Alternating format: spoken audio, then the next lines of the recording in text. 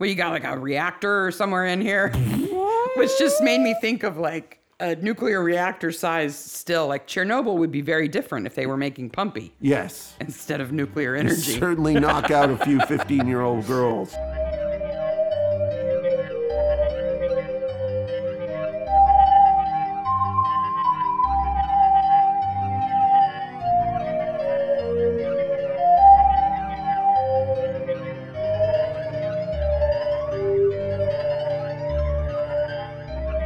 Welcome to Midsummer Maniacs, episode 14.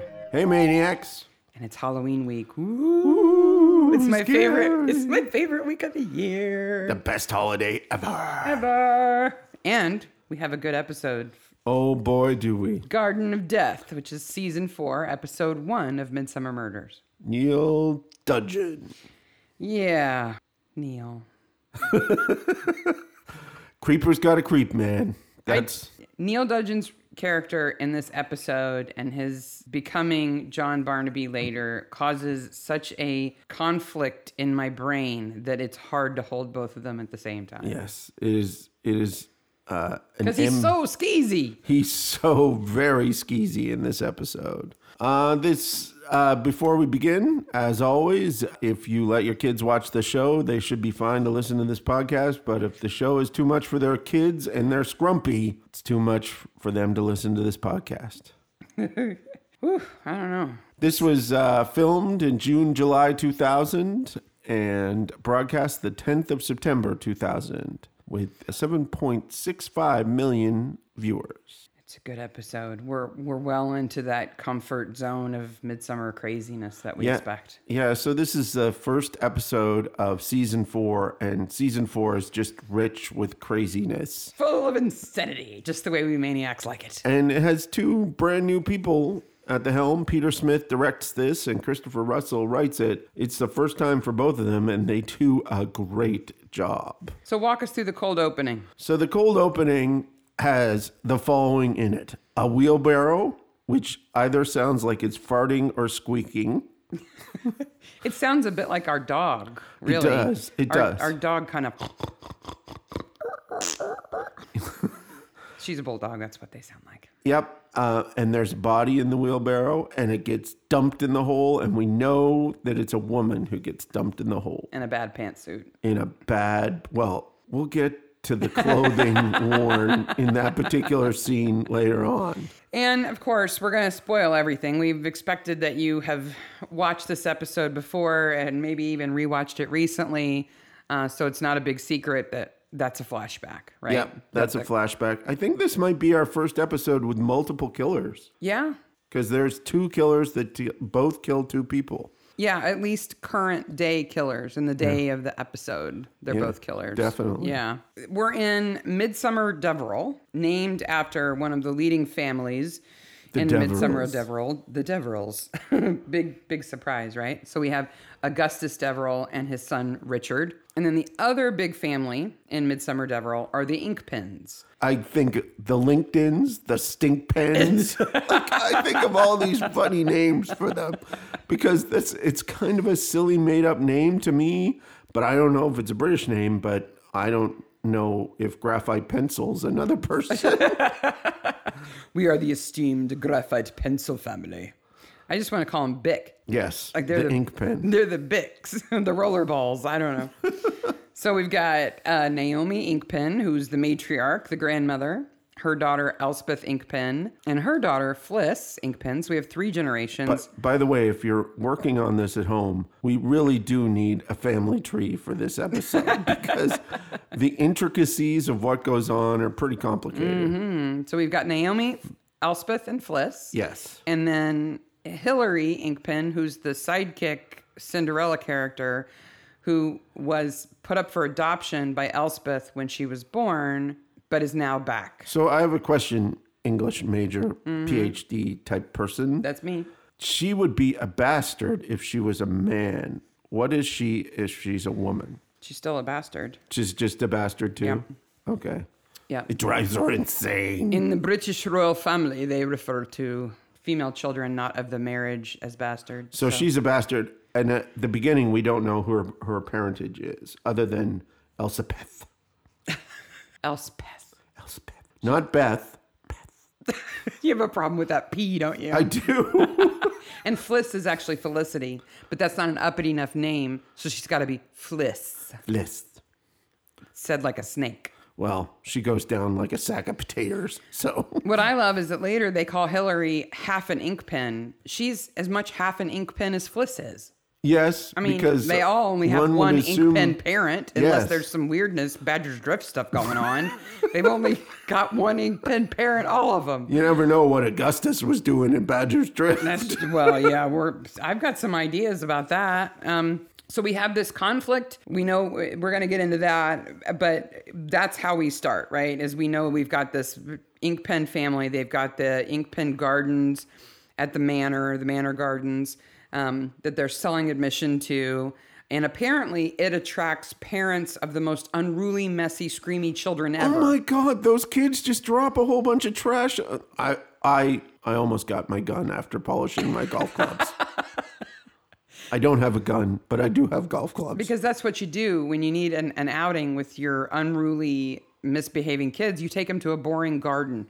And it charges a lot of money for them. £5, 40 pence for an adult. And then it like all those kids probably were £1.50.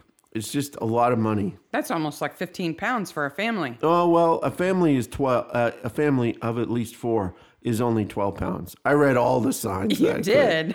Pre-book party rate is for 15 or more, but you have to pre-book is £3.95. Wow, you looked really closely, didn't you, at Elspeth in her little booth. The best part of all the signs was it's in very small type on the first sign, which is outside, which says no public access at other times except for by appointment because it's closed Easter and Christmas. Because that's where you want to go in the winter. Well, in the winter, it's only open on the weekends. They have no parking lot. No. They're on a little tiny lane, which makes the neighbors angry. And Tom makes a mention of no decent parking. So, of course, Joyce wants to go there, right? Because it's a boiling pot of tension. So Joyce has to be in the middle of it in her lime green outfit. Oh, boy. Let's go get hit on by the gardener. We've got all these cars in the street. We've got screaming kids. And, of course, this makes the neighbor across the street super pissed off. His name is Rodney Widger, and he is a Widger. That suits him very well. He is. And he comes out with his shotgun, shoots the tires out of one of the cars, and says, next time it'll be one of those bitches. Wow. He takes it to 11, but it kind of implies before that the shooting is happening, and we don't know if he's shooting people. Right, because all the old age pensioners are running for their lives. Like it looks like a mass shooting at first. And of course, Barnaby, who is courageous, runs towards the problem, not away from the problem. Even though he isn't armed. He is not armed. He leaves Joyce by the sundial. Yes, he does. Makes a run for it to go see well, who's luckily, got the someone can talk to Joyce about bedding plans. Yes. The white bedder. And then Joyce just gives up their address like... Oh, yeah. She's like, hey, stranger, here's where I live. Come and see me sometime. Bring some plants. Hey. You know, Tom's away a lot. This is tiny. But Elspeth in the booth has a box of guides behind her. A full unopened box. Yeah, but then Hillary has a box and she's like, we're almost out in the booth. Take them out there, slave. They're not almost out. No. They clearly have a whole box. She just wants to boss around Hillary. Yes. So the shooting starts. The shooting starts and Tom finds Rodney and wrestles the gun away from him and arrests him. He's not shot the tires out of the ink pen's car. He shot the tires out of some poor punter's car. And when he says the bitch thing, like immediately you look at Tom's face and you're like, oh, Rodney, you just said the wrong thing. His collar may be unbuttoned, but Tom is never off work. Yes. That's not gonna be good for him. We also find out that Joyce is, getting organic meat from Desmond Cox, the super gossipy grocer. That Tom doesn't even notice they're on organic. No, but Desmond has filled Joyce in on the whole background of Inkpen Manor, that they lost it. The Inkpens fell on hard times and had to sell. Yeah, like Joyce knows everything. Oh, yeah, because Desmond's filled her in because he's a super gossip grocer. That they had to sell it to the Bennetts. And they've just recently, like in the last few years, bought it back. And they've opened it to the public for the gardens. You know what should be on the signs for the gardens? Inkpen Manor, or the house where everybody hates everybody else in the house. Because they all hate each other. They do. They do. Especially when they're fornicating polecats. They're all as bad as one another, too. I can't believe the mother, Elspeth, and Fliss are both doing the gardener. Yeah, I don't know what Fliss has to do with the gardener. Daniel Bolt is his name. Daniel Creeper McReeperson. Played by Neil Dudgeon, of course. The hand that enters the frame. That is not... Okay, just a hint. If you're trying to entice a young lady... Don't reach for her throat. Don't reach for her throat. When she doesn't know you're there. Especially when she's a homicidal maniac. Well, he doesn't know that yet. Desmond Cox, the super gossip grocer, has a weird nose. It's like he has plasticine stuck on the end of his nose. Yeah, our kids thought it might have been a fake nose, like a prosthetic nose, but it's not. I think his nose might be a little red from a little tipsy. I don't know. His name, the actor's name is Raymond Bowers. He was in lots and lots of things. He's a longtime actor. But the makeup on his nose is wrong. Every like single scene, it looks wrong. So we're also introduced to another family here, right? So Gerald and Jane Bennett, who owned the house for a short period of time. Bennett is a botanist and gardener, and he revamped the gardens for the whole manor, including building a memorial garden that he then granted access in perpetuity to the village. Then they sold the manor back to the Inkpens. Yes. Luckily, he has a big red book that explains all this. Yes.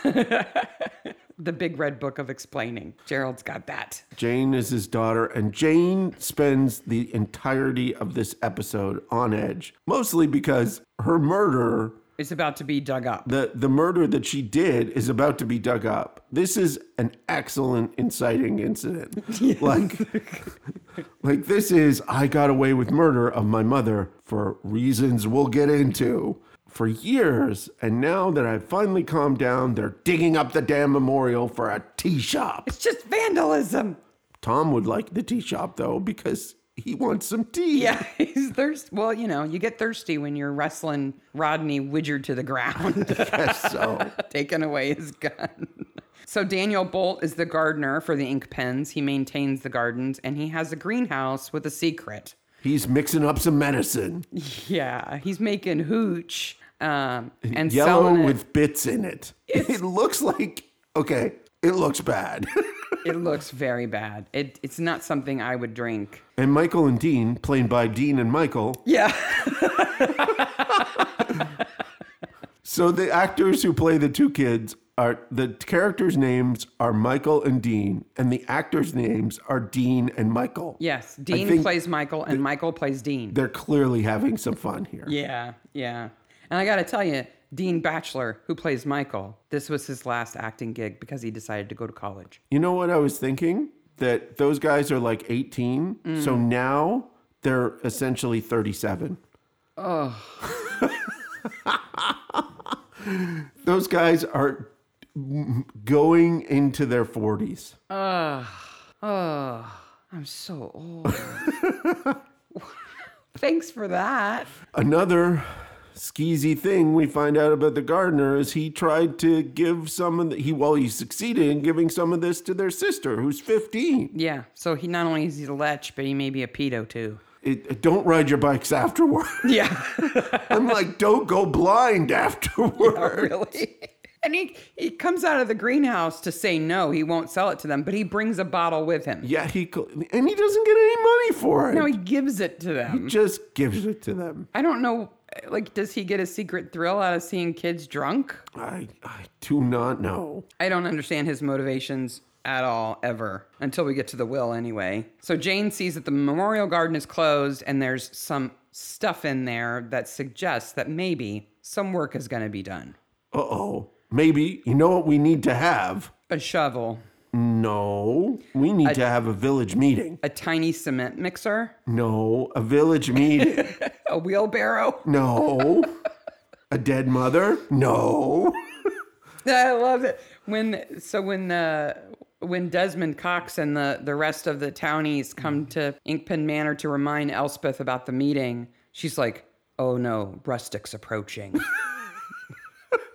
She should And say, they all walk up just like the scene in Hot Fuzz, where they all walk up to the door too.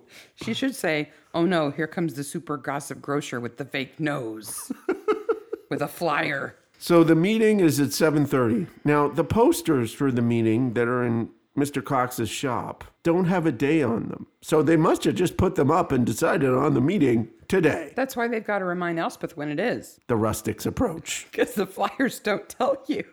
The peasants are revolting, and that's just from a distance. That's just the way they smell, yeah. Hillary has been there at Inkpen Manor for about 2 years. And as far as we can tell, Fliss has done nothing but annoy the crap out of her. Oh, beyond annoying, she's a bully. She is mean. She's a mean drunk. Wait a minute. Her mother's a mean drunk. Wait a minute. Her grandmother's a mean drunk. They're all mean drunks. Let's talk about Hillary for a second, though. Yep.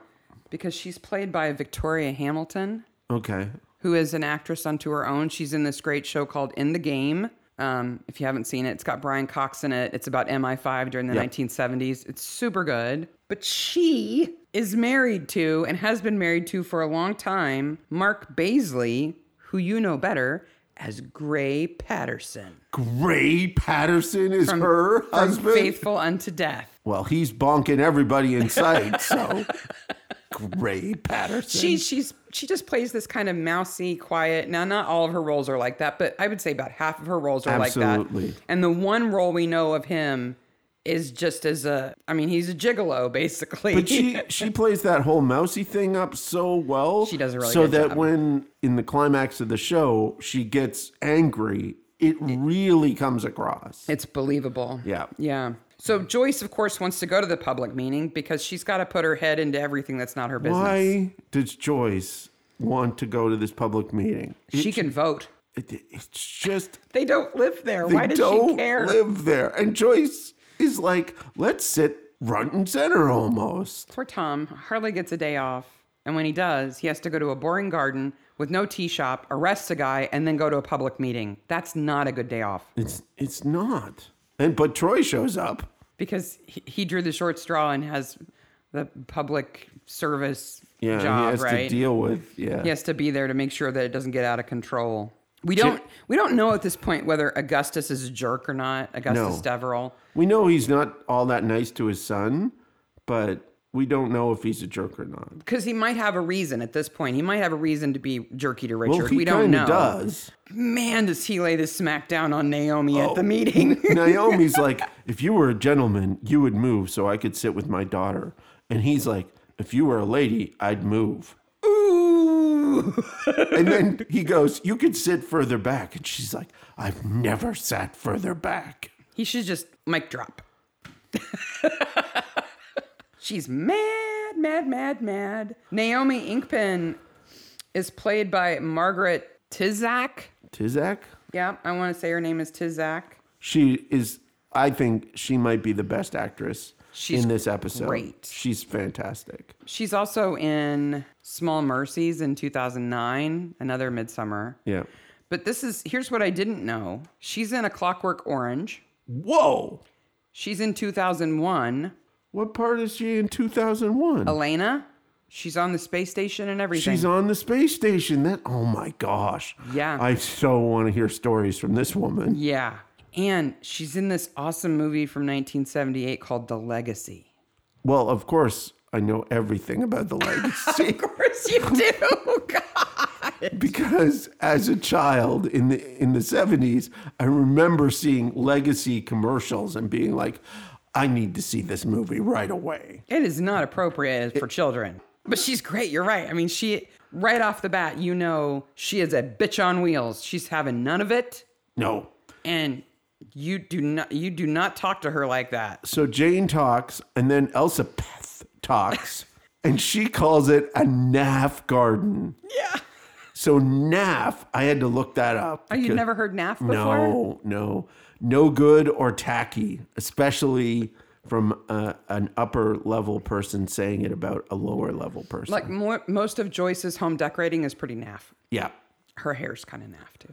And everyone freaks out. But wait, everyone freaks out a little bit more. And who is the lady who's running the thing? Susan, that's right. She's got a little speaker of the house going on there. She needs that stick. Troy shows up. The drunken kids knock over the table that is about to fall over already. Like they barely touch that table and it collapses. It is not a good table. Yeah, so Susan Millard is running the meeting, right? And she's the vicar's wife. So I guess she got picked to run the meeting because she can keep peace, I suppose. Because they know it's going to be a pretty contentious meeting.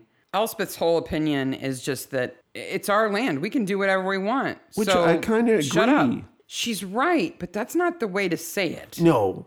Well, she certainly pisses off, what's her name? Susan, right? Because when Elspeth goes outside and is talking to the gardener, Susan's in the background giving her the look of death. Well, she's listening. She's like, her head is shaking.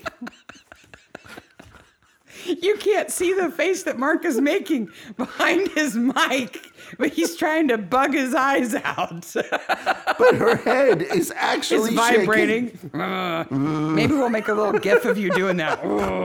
This is my Susan face. Susan Millard's played by Anna Calder Marshall, who is married to David Burke, who plays Watson in the Jeremy Brett Sherlock Holmes. That's right. Episodes. And is he the first Watson or the second Watson? The first one. He also plays John Farrow in Midsummer Rhapsody. Yes, that's right. He's the dad that comes back. That's right. And he's in Poirot with the pool. Yes. But her son, speaking of Poirot, is Tom Burke, who plays Cormoran Strike. And he's Lieutenant Race in the Poirot episode, The Clock. But when you get... I love the holes I fall into, right? So I look up these actors, and I'm like, yeah, they were all in the bill. Yeah, Coronation Street. Yeah, EastEnders. Yeah, whatever. Because there's so many parts that people like this play. Yeah, absolutely. They're like short bit parts on lots and lots of shows. But Anna Calder Marshall was in a fantastic movie that I bet you've never seen. Okay, I'm going to bet you. We'll see. Because I can't believe you've seen The Legacy.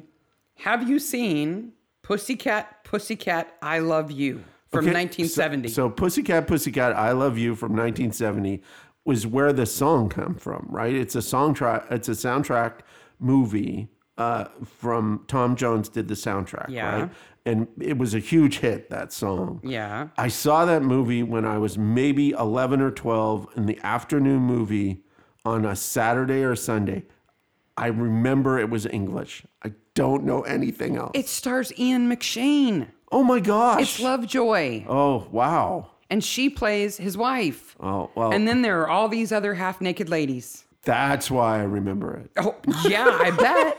All of the movie posters are of a big bed covered in half-naked women and Ian McShane in a suit. I definitely know why 11-year-old Mark liked this movie. There's also a gorilla in a bikini. That's right.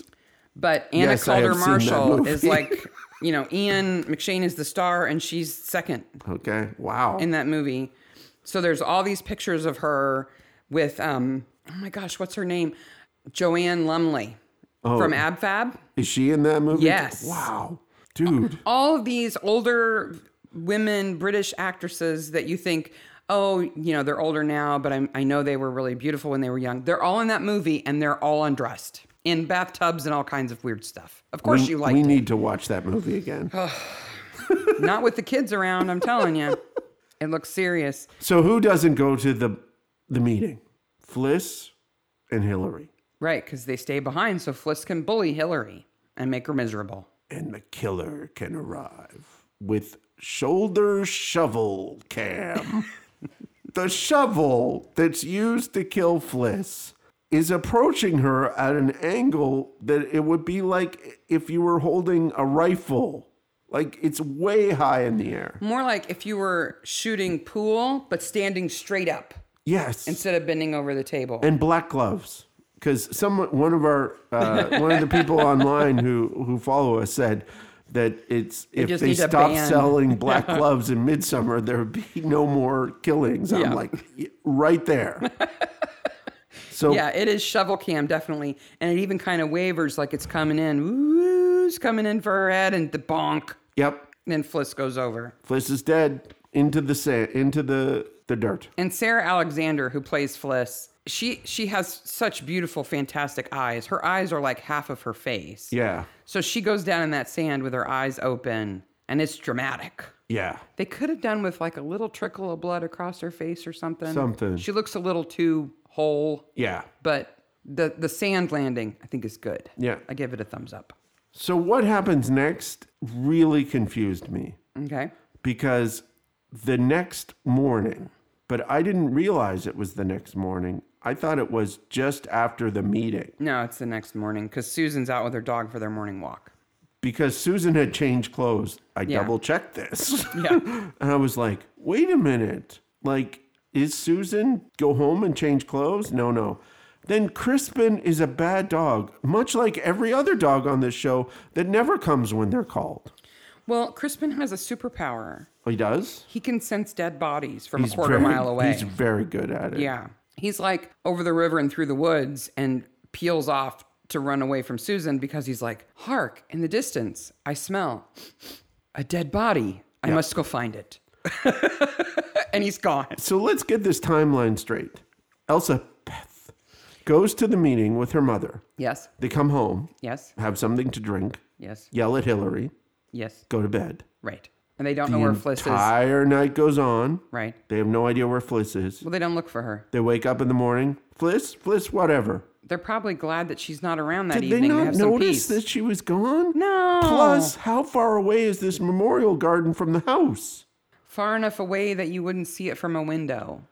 I have no problem with them not noticing she's gone that evening. They were probably grateful that she was out of their hair. And the way she drinks, she probably crashes out early quite often. I was kind of weirded out by it. So she's dead in the memorial garden overnight, hence the snails. Yes. So I love that. Tom and Troy show up, or does Tom? Because somebody does a hand close-up here. So this was so much controversy in our house. We have not discussed this issue yet. It is thought that that John Nettles has long fingernails on his right hand and short fingernails on his left hand because he plays guitar. I've run into lots of people who finger pick guitar. This is what they have. They have long, strong fingernails on their right hand and short fingernails on their left hand. It's common.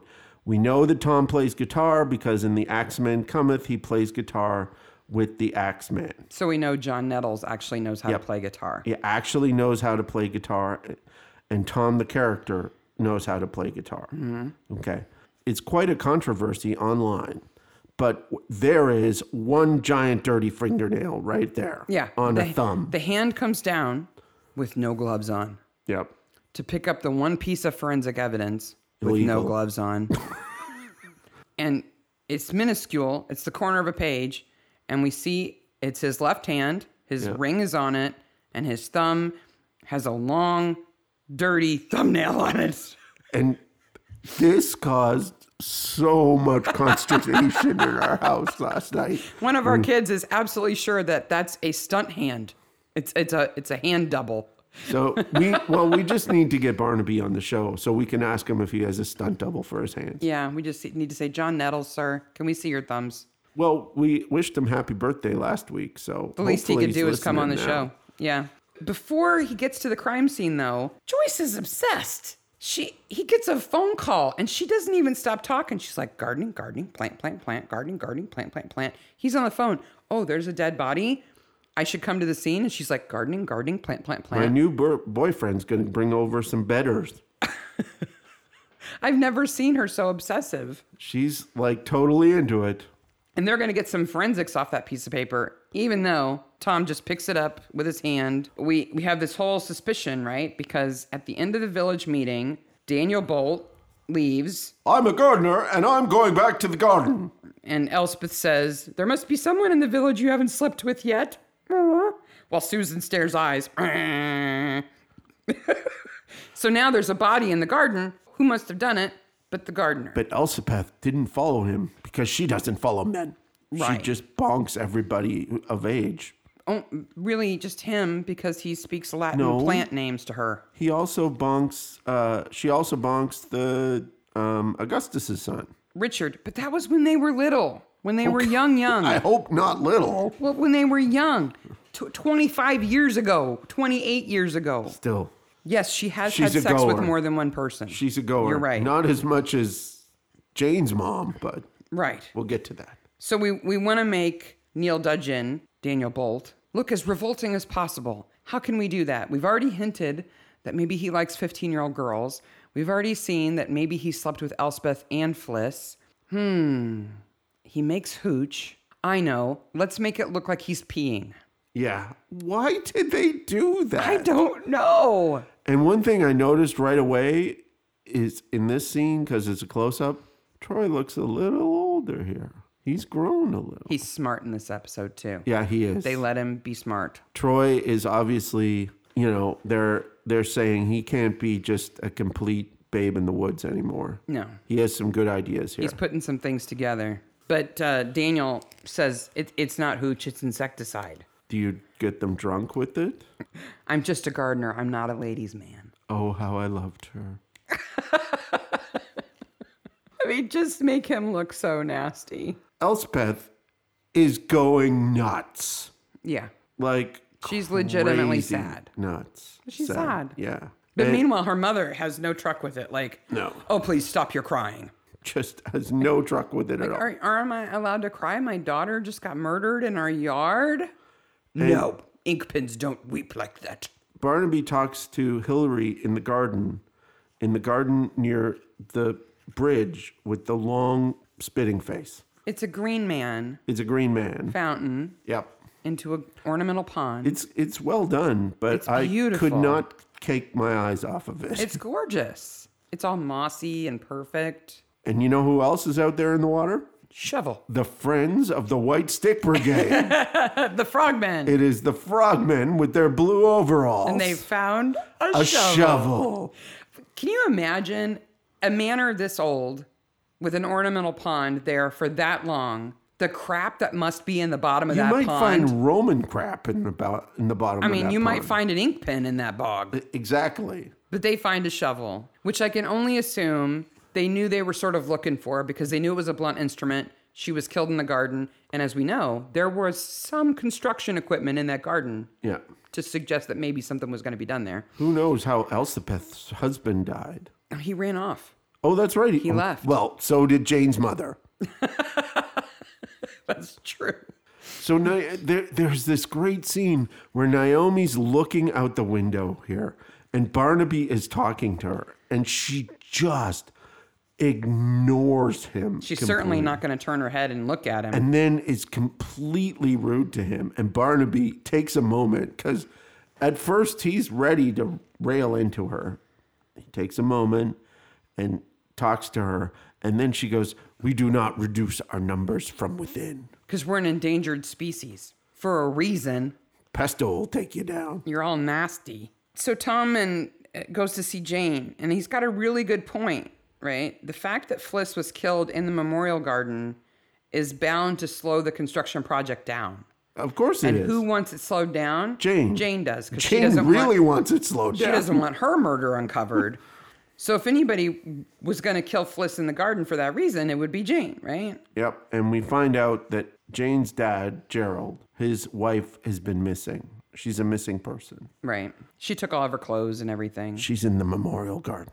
Just saying. He thinks she ran off. We know she's in the ground. That was her body at the beginning of the episode in the cold opening. He loves her. You could tell he loves her still. Yeah. And he feels that she was fed up for being second fiddle to Snapdragons. He seems like a genuinely kind man. He does. He's actually one of the only kind people in this episode. Yes. Yes. And he likes football, which Troy likes. He's surrounded by jerks. Speaking of jerks, I have to go pee. Well, you'll have to run all the way home because we don't unlock the bathrooms here at the Village Hall. For men. Do you have a prostate? No, I have cystitis. Rodney Widger is such a... And we noticed, Sarah noticed this, and then we couldn't stop noticing it. There are pictures of naked ladies all over that house. All over in his kitchen, right next to his breakfast table. He's got a naked lady. Maybe he's in What's New Pussycat. Pussycat, I love you. In the hallway, there's a naked lady. In the study, there's a naked lady. Actually, I think that may be a sequel to What's New Pussycat. Naked lady? No, Pussycat, Where Are You? I Love You. Yeah, I think it might be a sequel. I to think What's they're New related. Pussycat? Yeah. Okay, they go both on. have pussycats. And songs by Tom Jones. Rodney Widger's wife should just hit him with that vacuum until he's unconscious. Like, wow. Not only does he wear plaid pants and a silk jacket that don't match, he's got this like 2-inch wide, epically fake gold watch, a weird perm hairpiece, something, naked ladies all over his house. And he really needs to go to the bathroom. But he doesn't have a prostate. No. I beg to differ, Jeremy. Rodney, you do in fact have a prostate. Yes. It's well established that he's a jerk, that he left the meeting in the middle because he had to pee and he had to go all the way home to do it because Susan doesn't unlock the bathrooms. He wasn't at the meeting, so he doesn't have an alibi. But it's clear that he was left the meeting because he was pissed, not because he needed to be pissed. He was mad, for sure. So back to the Inkpan Manor, where Naomi is explaining how everything is their fault. Because if Elspeth goes around raising 2 fingers to the village, she does so when she's not raising her skirts. Yes. And she has the noblesse oblige of a fishwife in a brothel. So Elspeth's just going to leave and go to the vicarage. Who cares? For those of us who don't know what noblesse oblige is, what is it? It's the permission or the rights of the nobles. It is the act of generosity towards the less privileged. Right. That's their responsibility. Yes. They don't show it. We're rich, so we have to help the poor. Mm-hmm. So let me get this straight. This is the second time that Naomi has insinuated that her daughter and maybe her granddaughter are loose women. Yes. And yet, we're going to find out really soon that Naomi is the one who has been blackmailing the Deverells because her daughter has an illegitimate child with Richard Deverell. Just because... So she's willing to take in money because her daughter's loose, but now it's a bad thing. Just because my daughter and my granddaughter are sluts doesn't mean I can't profit from this. That's true. But only when one of them is slutty with somebody of equal value. Yes. Right? Yes. She can't blackmail anybody for Bolt. He sleeps with everybody. Right? So and that's everybody bad. knows he sleeps with everybody. Only slut around with people who are of our class and who have money that we can blackmail them with. Richard arrives at this point in time, and Richard sleepwalks around in this entire episode. He arrives and people leave. He gets there and they don't know why he's there. He just wanders around in this whole episode. Yeah, every time he walks into a room with his dad just like, well, are you the Pope yet?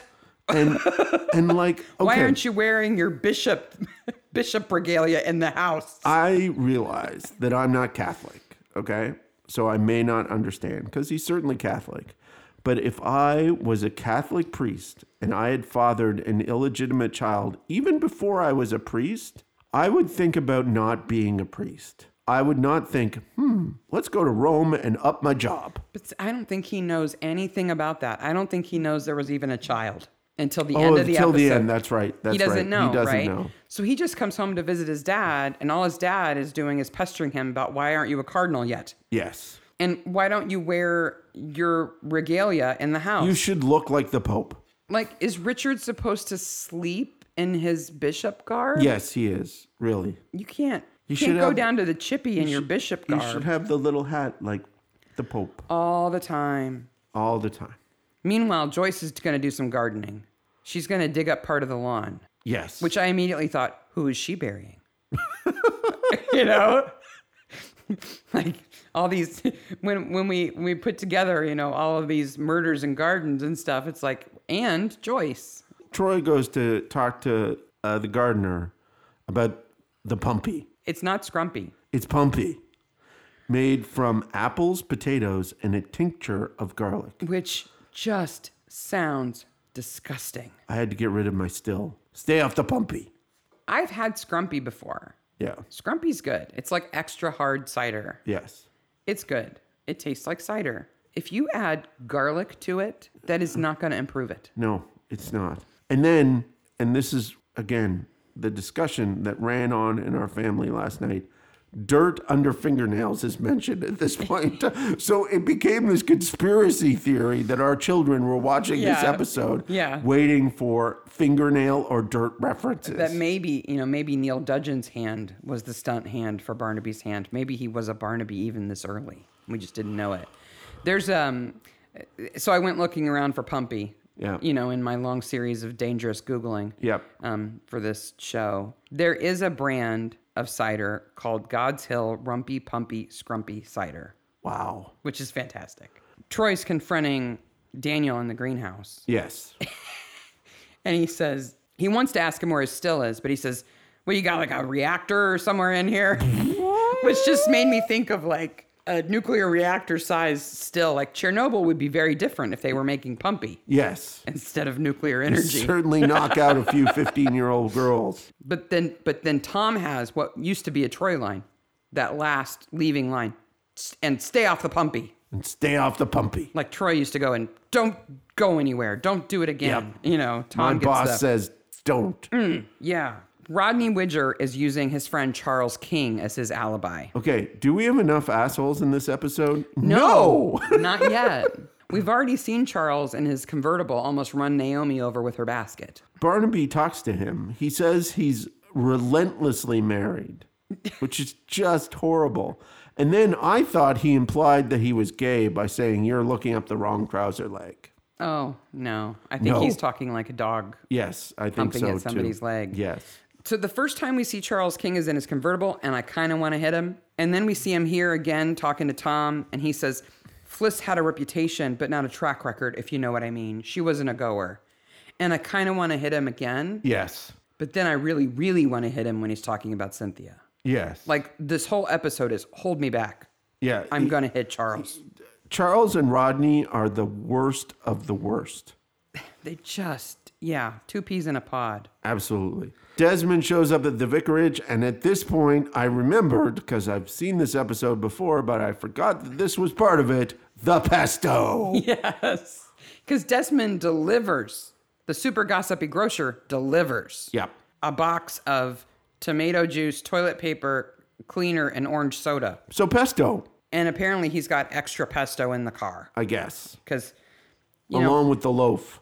But Mark, Elspeth won't eat. She's just so too upset. Sad. She so won't upset. Eat. Elspeth is played by Belinda Lang. Yeah. She was Agatha Troy in Inspector Allen. Yes, Do you remember right. Inspector Allen? Inspector Allen. She plays his girlfriend, and she's an artist. She's Another really great cool. show. And she's not so bitchy and uppity in that show. She's much better in that show. She's really good at playing these highbrow characters. And in Inspector Allen, she is still a highbrow character, but she's very down to earth. She is. She's married to Hugh Fraser. Oh, from Downton Abbey. No. She's married to Hugh Fraser, who plays Hastings in the Poirot episode. Oh my gosh. With David Suchet. That's fantastic. She's married to Hastings. We love him. We love Hastings. I just want to hug him every time I see him on screen. So Susan is hoping that she'll be able to get Elspeth to eat if she tempts her with pesto and pasta because it's her favorite thing. Meanwhile, they've been working hard at the lab on the scrap of paper. At night. And they know that the letter was torn from Fliss's hand because there was a scrap of ink under her fingernails. This episode is all about lime green and dirty fingernails and assholes. So then we have a quick shot of Daniel seeing Rodney sneak out. Now Rodney's going to go see Charles King. But where's Daniel off to? He's going to watch Badgers. What is going on with that? That's the worst excuse ever. But he does have night vision binoculars on. But Why is he going to look at the badge? Because they're cool. I guess. And because Rodney's probably going to kill them all. It's like, I'm so horny all the time. I have to touch everybody. Wait a minute, badgers. Hey, it's a wholesome hobby for him. It is. Okay, compared to everything else he does. That's true. And badgers are interesting. He says it's a set of badgers. Do you know what a set of badgers is? No, I don't know what a badger's set. No. Badgers dig these really intricate tunnel systems. Okay. Way fancier than I had like no a idea prairie we were dog. going to talk about badgers in this episode. No, I'm just telling Yeah. you. They're really cool. Okay. So, if you're a gardener, you don't want them in your garden, but if they're somewhere else, yeah, they would be interesting to watch. I guess. I can imagine him climbing a tree to watch them. Keeps him out of trouble. Hillary is making like hot chocolate or something. And Naomi comes in and yells at her. Yes. By the way, for a big manor, they have a really crappy kitchen. They do. In that scene, Hillary is in a bathrobe with nothing on underneath. It looks like maybe a nightgown or something, but not much. If we're to get this story straight, she goes back upstairs and gets into her killing clothes, including her black gloves, and then kills Elspeth. Yeah. I much rather like the idea that she just puts black gloves on and keeps the robe on. But you see a dark sleeve. Yes. When we have killer vision. We do see a dark sleeve, so that's what breaks it. But Even better, she must wrap up making the cocoa as soon as Naomi leaves and quickly start making pasta. well, what am I going to put the pasta in? I've got this Tupperware, but I can never find a lid that Where matches. is the lid for the Tupperware? It's nice to know that even the upper crust can't find the lid to their Tupperware. Remember, when you come to your own killing, bring your own Tupperware. In a lid. Yes. Or you'll have to fiddle with plastic wrap while wearing gloves. And that's just a pain. Susan asked this weird out of the blue question about slabs, which is a joke that fills in at the very end. Yeah. But Elspeth has a bath, and Susan is walking her up the stairs and she goes, okay, up the wooden hill to Bedfordshire. yeah, like she's a child. But that's a phrase that goes way back. Oh, really? Oh, yeah. There's all these like kids' nursery rhymes in the UK that refer to stairs as wooden hills, and the Bedfordshire joke about being, it's a long version of bed. Yeah. There's even a song by Vera Lynn recorded in 1936 Ooh. that's all about going up the wooden hill to Bedfordshire. Is it like raunchy 30s song, or is No, it's a kid's legitimate song? lullaby. It's a lullaby. Yeah. Okay. While Elspeth soaks in the bathtub, though, Susan goes off to church and never locks the door out of Christian principle. What Christian principle says don't lock the doors? It says, I trust people not to break into my house. Thou shalt not lock your doors so the Tupperware killer can get in. Well, the geyser is heated up, so Elspeth can take a bath. And she comes back to her room to find somebody has hand-delivered pesto to me. But Now- no fork. Now, pesto is ground up parsley No, and oil. it's basil, Basil, olive oil, oil. Parmesan, and pine nuts. Parmesan, and pine nuts. Sometimes with a little lemon juice. It's all ground up, right? Yeah. It kind of looks like It's an emulsified sauce. it's speckly green. It is not uniform Technicolor green. That green that pasta could be used for a green screen. It could be. Yeah, it's chroma key green pasta. It's super green. And Hillary has so little class, she doesn't even give her a fork. She has to eat it with a spoon. And immediately Elspeth hates it, right? You're going to say it that way every time. She hates it. So what does she do? This tastes like crap. Here, Crispin, why don't you eat it? Yeah. And Crispin's like, I'm smart enough to realize that the killer did that. Well, I Now, saw the killer come up the stairs and put that pasta in there, so I don't think I'm going to eat it. So again, okay, this is what happens. There's a weird timeline here. Hillary makes her hot chocolate, goes upstairs, gets dressed, comes back downstairs, makes the evil demon pasta, Right. puts it in the Tupperware, Right. covers it in cleanware, Yes. goes to the vicarage, Yes. which must be like across the road, Right. goes upstairs, Yes. puts Goes it to in the a kitchen. bowl, Yeah. Because Susan had set out bowls because she offered to make pasta for Elspeth, But- but Elspeth didn't want any, puts so it she in went a off to bowl church. with a spoon, not a fork, every only savages don't know that you eat pasta with a spoon and a fork. Take it upstairs. Yeah. Put it in Elsabeth's room. Yes. Okay. So she's in the bath. in the bath. And then creep out of the room again. Right. Okay. Now, where does she go at this point? The hallway. But Elsabeth goes from the bathroom to the hallway to her room. No, it's an attached bath. I think she goes in the hallway because she goes through the door. No, I think she comes out of the bathroom that's in the corner of the room, past the bed, and sees it sitting on the table next to the bed. And the door is even further on. So then the door gets shut. The door that matches the pasta, by the way. Yes. And she uses her anger strength to keep it closed while Elsabeth is dying. Yeah, well, almost. She has to come in and force feed her some more to make sure she dies. Okay, so what I have in my notes is Elsabeth dies. Well, really, over a long time, she dies. Because, and I'm not making fun of the actress or the scene or anything. It has to be a horrible death. Yeah. And it far too often in a lot of these shows, it's like death happens instantaneously. Oh, no, she's moaning and screaming and struggling and wants to get out of the room and can't get out of the room. Well, and she gets force-fed the pesto by Hillary. Mm-hmm. And then we have pesto hand cam. Yeah, because we've got to force some more in, and then that gets it on the black gloves. So then when the killer's hand goes and locks the door, the green door that matches the pasta. Along with the vanity in the other side of the room. That sink and the matching towel. Yeah. She gets the pasta on the key. Yeah. Yeah. So there's little dots of it. So that death is pretty hideous, right? Yes. So we find out later that what she was poisoned with was aconite. Yes. Which is buttercups. Yes. Buttercups it's a big plant family. There's two main branches. The ones that bloom in summer, jam-packed full of poison. Yep. Top to bottom.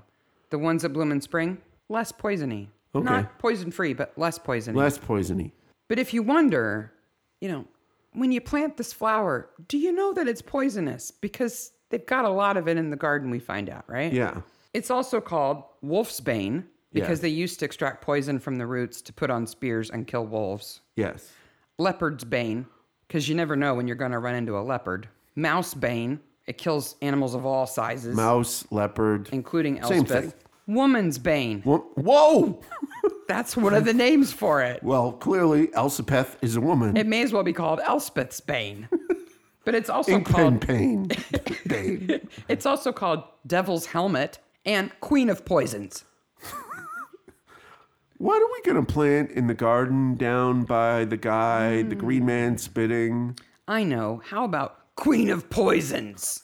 I like the purple color the best. So symptoms, 2 milligrams. Which is tiny. Of aconite, right? Yeah. It's very small. You're dead in 4 hours. Yeah. Tingling, numbness, nausea, vomiting, labored breathing, arrhythmia, clammy skin, confusion, paralysis, then death.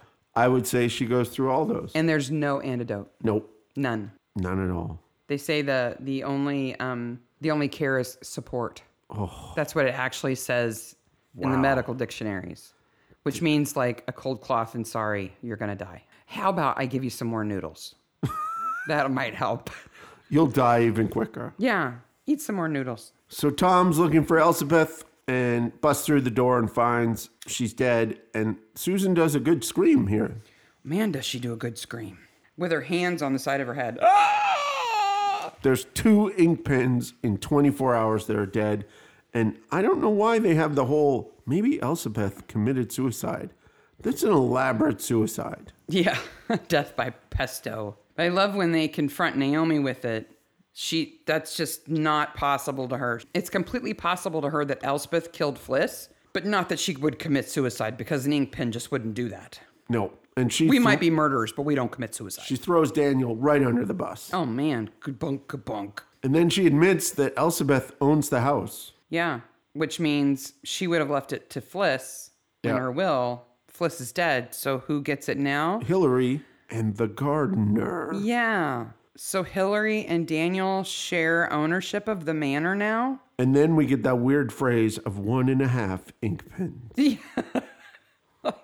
She's not a half ink pen. She's just as much as anybody else. Troy has figured something out here. He's figured out that Gerald's wife, when she took off, only had a shoulder bag. Right. That's what the people at the hotel said in the statement that they made at the time. And the next day, all her clothes are gone. So there's an inconsistency there. Something happened. He's being real smart. He is. And he realizes this and goes to talk to Rodney, whose wife completely blows his alibi. And he goes, can we discuss this elsewhere? I have every bit of sympathy for her. Absolutely. Maybe she wants him to go to jail just so she could get rid of him. And Barnaby's like, you should follow this lead. I don't know where it's going to go, but that's a good idea. Yeah. And then we go to see the Deverells again. Yes. And Augustus is sitting in that fantastic chair. It is fantastic, and you must rule out suicide. It's got wings and a crown. It has everything. And apparently he sits in it until 1 o'clock in the morning, unless he's off at Badger's Drift seeing his friends. And his son makes an episode entrance. Who's still alive in Badger's Drift? I don't know. Like, who is he visiting there? So this is the point where we see Daniel trying to now make it with Hillary by reaching across the frame with his hand to her throat. When she doesn't know he's there. This is not how you pick up women. She should have grabbed him over her shoulder, karate chopped him, and flung him into that lake. She should have. Yeah. She certainly is the rage, man. Then Widger tells the story. Tells all. And the episode gets skeezier. So we take a turn here. What happened is that Widger and Charles King, on the night that Cynthia Bennett went missing, met her at the Deverell Arms in Coston. Okay. She was a very friendly lady. She was friendly. You understand? She friendly. knew her way around chaps. She was friendly. But before that, you other detective, get away from here. That poor guy. Troy's sitting jauntily on his desk talking to Skeezy Widger. And that other detective is like, what's on that desk over there? Maybe I'll go look at it. Troy's like, get out of here. Gives him the head nod. So Cynthia meets Charles and Widger at the hotel, and I have the following note. It's nice that they wore suits to the orgy. See, all this time, I was thinking that Cynthia went missing like a long time ago because Widger's suit is like polyester. He's got these super wide lapels. His collar's super wide. His tie is super wide. So I'm thinking like, did she disappear like in the early 80s? No, it was like 5 years ago. And she also, like, there is a distinct lack of sexiness in any part of this scene. It is just, Yeah. Because then your mind, and I'm sorry, I have to do this, goes to what happened in that room. Ugh. And I had to stop myself. It involves Rodney without clothes on. That's all you need to say. I spent 30 seconds of my life thinking about it, and then I said, stop. We don't need to go into that. Let me give you a little what do they call those little snacks that change your, not a bon vivant, amuse-bouche. Yeah, let me give you an amuse-bouche to distract you from the idea of Rodney's naked butt. Please. Oh. Charles King. Rumpy-pumpy. Charles King, the other naked white butt in that scenario, is played by Tom Chadban. Okay. He was in many episodes of Wire in the Blood, yes, which is a really good show. If you've never seen it, you should go see it. But in 1974, he was in this movie called The Beast Must Die. Okay, I've never seen that movie. Whoa, I found one. I found a bad movie you haven't seen. This is amazing. But now I have to see it. Okay, so The Beast Must Die is about this island where this millionaire invites 7 people to the island because he knows one of them is a werewolf. Okay, I definitely need to see this movie. The best part of this movie is that it has audience participation. Audience participate. Go on, please. I know, this is interesting, isn't it? So this is a 1974 movie, okay? Yes. There's no Twitter or anything like that. Can't do that. So what do? Near the end of the movie, before they reveal who the werewolf was, there is a 30-second werewolf break in the movie where you are invited to turn to the people around you to discuss who is the werewolf. Good Lord. And come to a conclusion before you see the end of the movie. We have to see this movie within this week. The Beast Must Die, 1974. Speaking of Charles, this is where I really want to hit him. Oh my God, Because Charles is so horrible. his wife is in the kitchen, ironing, I think. Something. And he's like, wives have ears even if there's nothing between them. It was I want to hit him. Just pure sport. Missing Cynthia is like missing your favorite golf club. Can I punch him now, please? Just so horrible. I want to hit him. Hit him, hit him, hit him. Even though he's not one of the many people in this episode who have homes covered in beautiful, blooming wisteria. Yes, there's many I'm not going to wisteria. say anything more about that. Just know that there is a bubbling, fuming rage inside of me over all the wisteria in this episode. Georgie Bullard shows up and gives some information. Yeah. He says it was aconite. We know that it was Devil's Helmet. Susan Kitchen is not full of poison. No, because she never cooked anything. But man, does she hate Jezebels. She's got some strong feelings about it. And meanwhile, I just kept going, where's the vicar? If she's not the vicar, where's the vicar? Yeah. Well, he's away for a few days or something. He'll be back. Or something. Yeah. Or is he? And then we find out that the memorial garden, which is about to be dug up, was created within a week of Cynthia's disappearance. What's in the garden? A dead slut. You shouldn't call her that. She was friendly with men. There's a dead friendly lady in there. She's a dead friendly lady.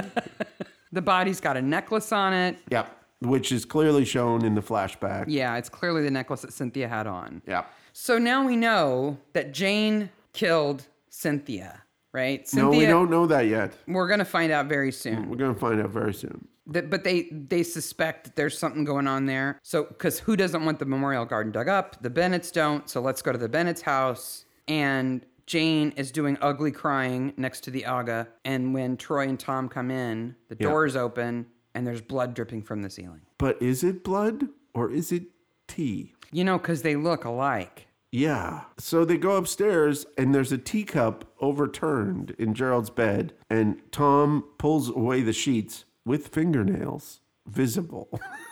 Gerald is dead in his bed. And she gave him some medicine and put a pillow over his head. Maybe it was rosehip tea. I've had rosehip tea that was really red. But still.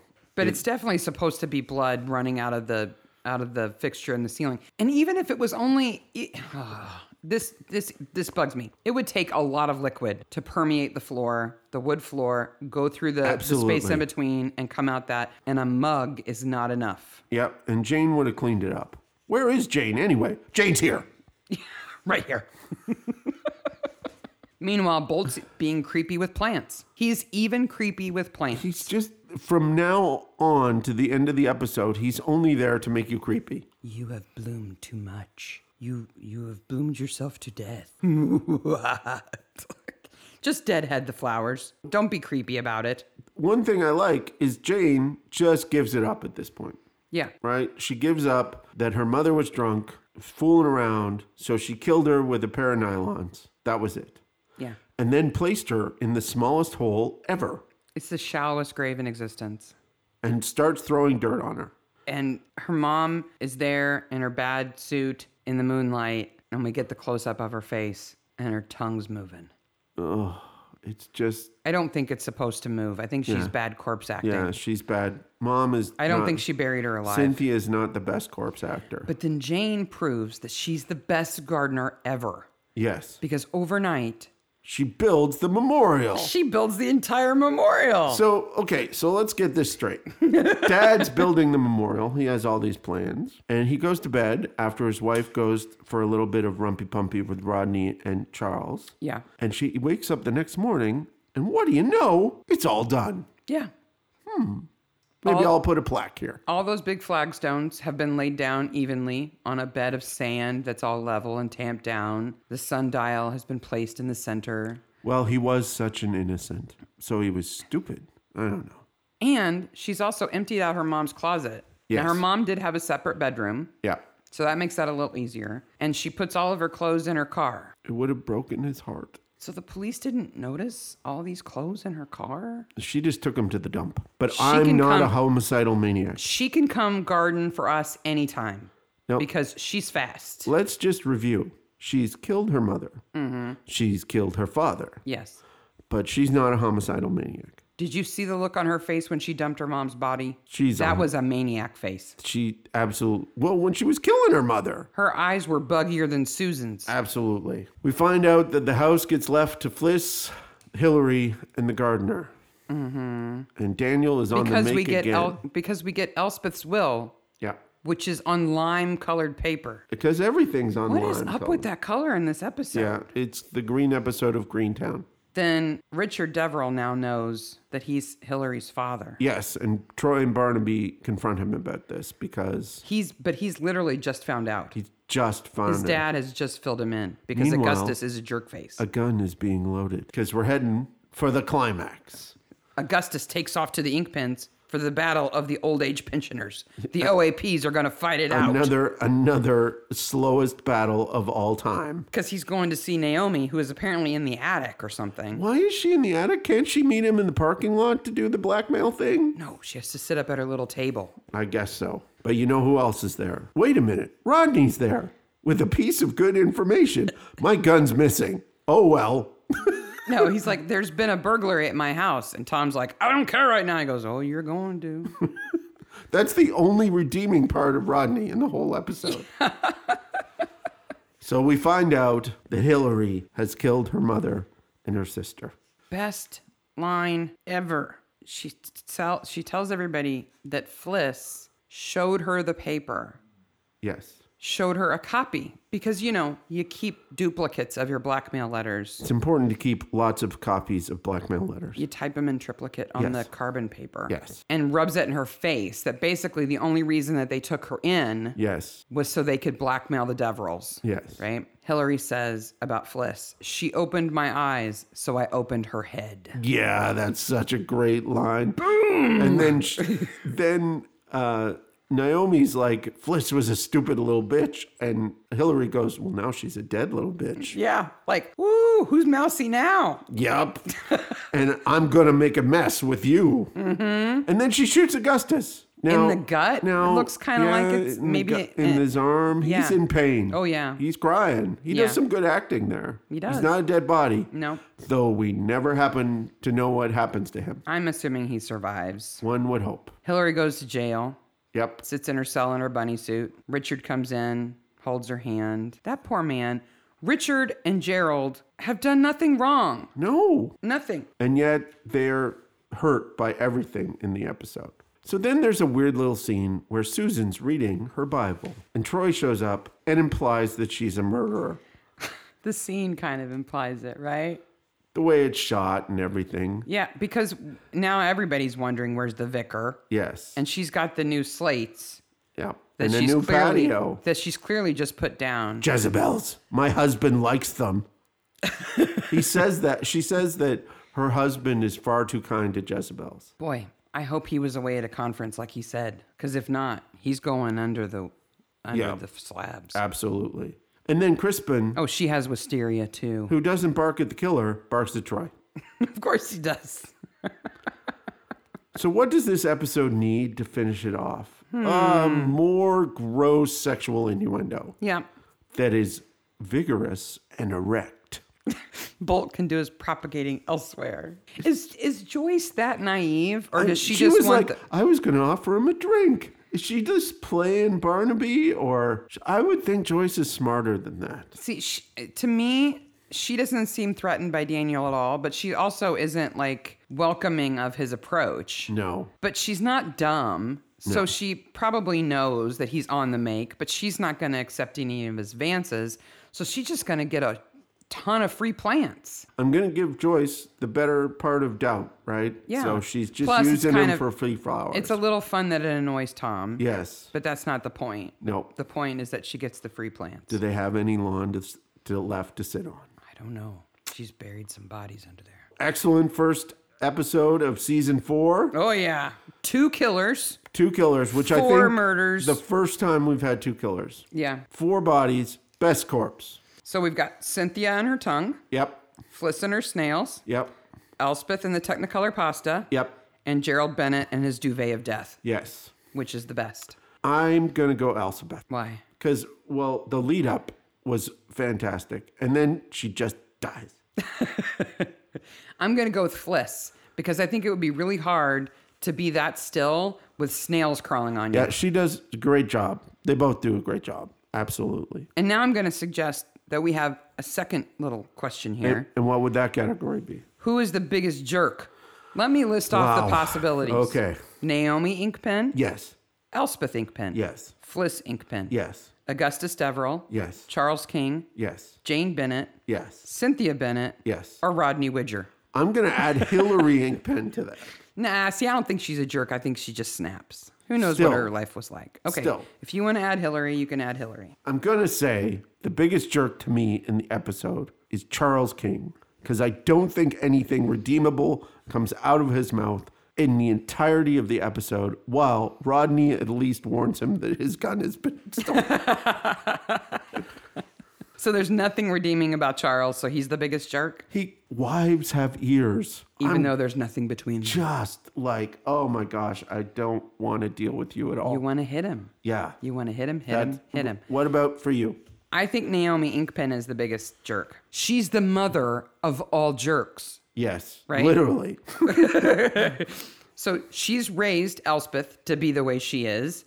She's allowed Fliss to be raised the way she is. She allows them to treat Hillary the way they do. And she's a gigantic hypocrite. Yep. I do have another question. And she's mean to Tom. She's mean to Tom. So I have a question. Augustus is the patriarch. Mm-hmm. And Hillary and Naomi is the matriarch of two separate families. Mm-hmm. I would have dropped a line about him chasing her when they were young, or her spurning his advances when they were young, just to turn that knife a little bit more. See, that never would have happened, though, because they're Catholics. The Deverells are Catholics, and the Inkpens are Protestants. Yeah. It would have been a Romeo and Juliet deal. But Richard and Elspeth are not married. They didn't get married. They fooled around when they were young. I didn't say married. I just said some. Yeah, but that's different. Yeah. Right? That wasn't approved. Yes. Hanky panky. Yeah. Right? And there was a love child who came out of it. So Hillary must be the devil or something. So this episode of the podcast drops on the 28th of October, Halloween week. And we have a question for you about Halloween week. What Midsummer character are you going to dress up as on Halloween? Oh, it's hard. And we hope you guys will tell us what you would be, who you would be, which character you would want to dress up as. I'm so posting that on Halloween Day. Absolutely. If I had to choose one character from all of Midsummer to dress up as for Halloween, it's got to be Iris Rainbird. Iced sombreros. I would have an iced sombrero. Yeah. I would have the glasses with the chain. Yeah. All of it. Well, you're far prettier than her. Oh, thank you. I would be Jack Axeman McKinley. Oh, yeah. He's got a big old beard. I don't have long hair, but he's got a big beard and plays guitar. That's who I would go as. You could pull off the long... I've done the dude before, so and you can play guitar. So, and he's the Axeman, and the name of the episode is The Axeman Cometh. So, he's part of the name. That makes him big. Yes, definitely. Plus, he's a tough dude. He is rides a motorcycle. A tough dude. So who would you be for Halloween if you had to dress up as a Midsummer character? Assuming that there would be enough people around you who were savvy enough about Midsummer who would understand. You're going to the Midsummer Murders Halloween fancy dress. Yeah. You're going to the Midsummer Maniacs party. Yes. Absolutely. We'll recognize you. We'll know who you are. So on Twitter, because we're that kind of nerds, and Instagram, we are at Midsummer Maniac. We're on Facebook on the Acorn group and the Midsummer group. We are, again, just stupidly overwhelmed by all the positives that you guys have done. It is really keeps us going. It's awesome. It is fantastic, and we thank you for all your comments. They just tickle us pink. Speaking of comments, drop us a comment this week on who you think the biggest jerk of the episode was, who the best corpse was, and what's your Midsummer Halloween costume going to be. Next week, episode 2 of season 4, oh baby, Destroying Angel. Yeah. Oh, evil mushrooms. This evil mushrooms and Punch and Judy and naked guys running in the forest, and it's all awesome. Midsummer at its best. Yeah, absolutely. So tune in for that next week, Maniacs. Until then, bye, Maniacs. Bye, Maniacs.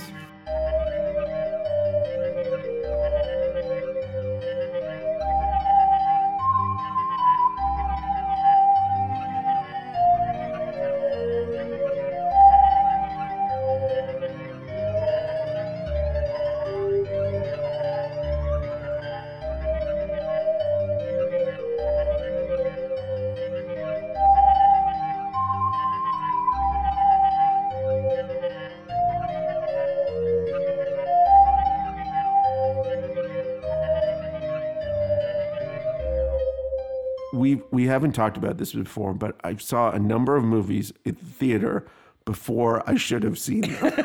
And The Legacy was one of those movies. Well, she plays Nurse Adams. Yeah. I remember. Who looks more like a nun than a nurse. Yeah, well, that movie has some. That's like kind of an Omen offshoot. Well, isn't somebody a werewolf? Like a millionaire brings these 7 people to an island because he knows one of them is a werewolf, and she's the nurse on the island. Yeah, I think so. Like, it's just weird, but It's a weird Naomi Inkpen, she's in that movie. Yeah. It in looks 2001. fantastic. Yeah. She was in 2 Kubrick movies. What other? Oh, and Clockwork Orange. Yeah. If only she'd been in The Shining. Or Eyes Wide Shut. Oh, no.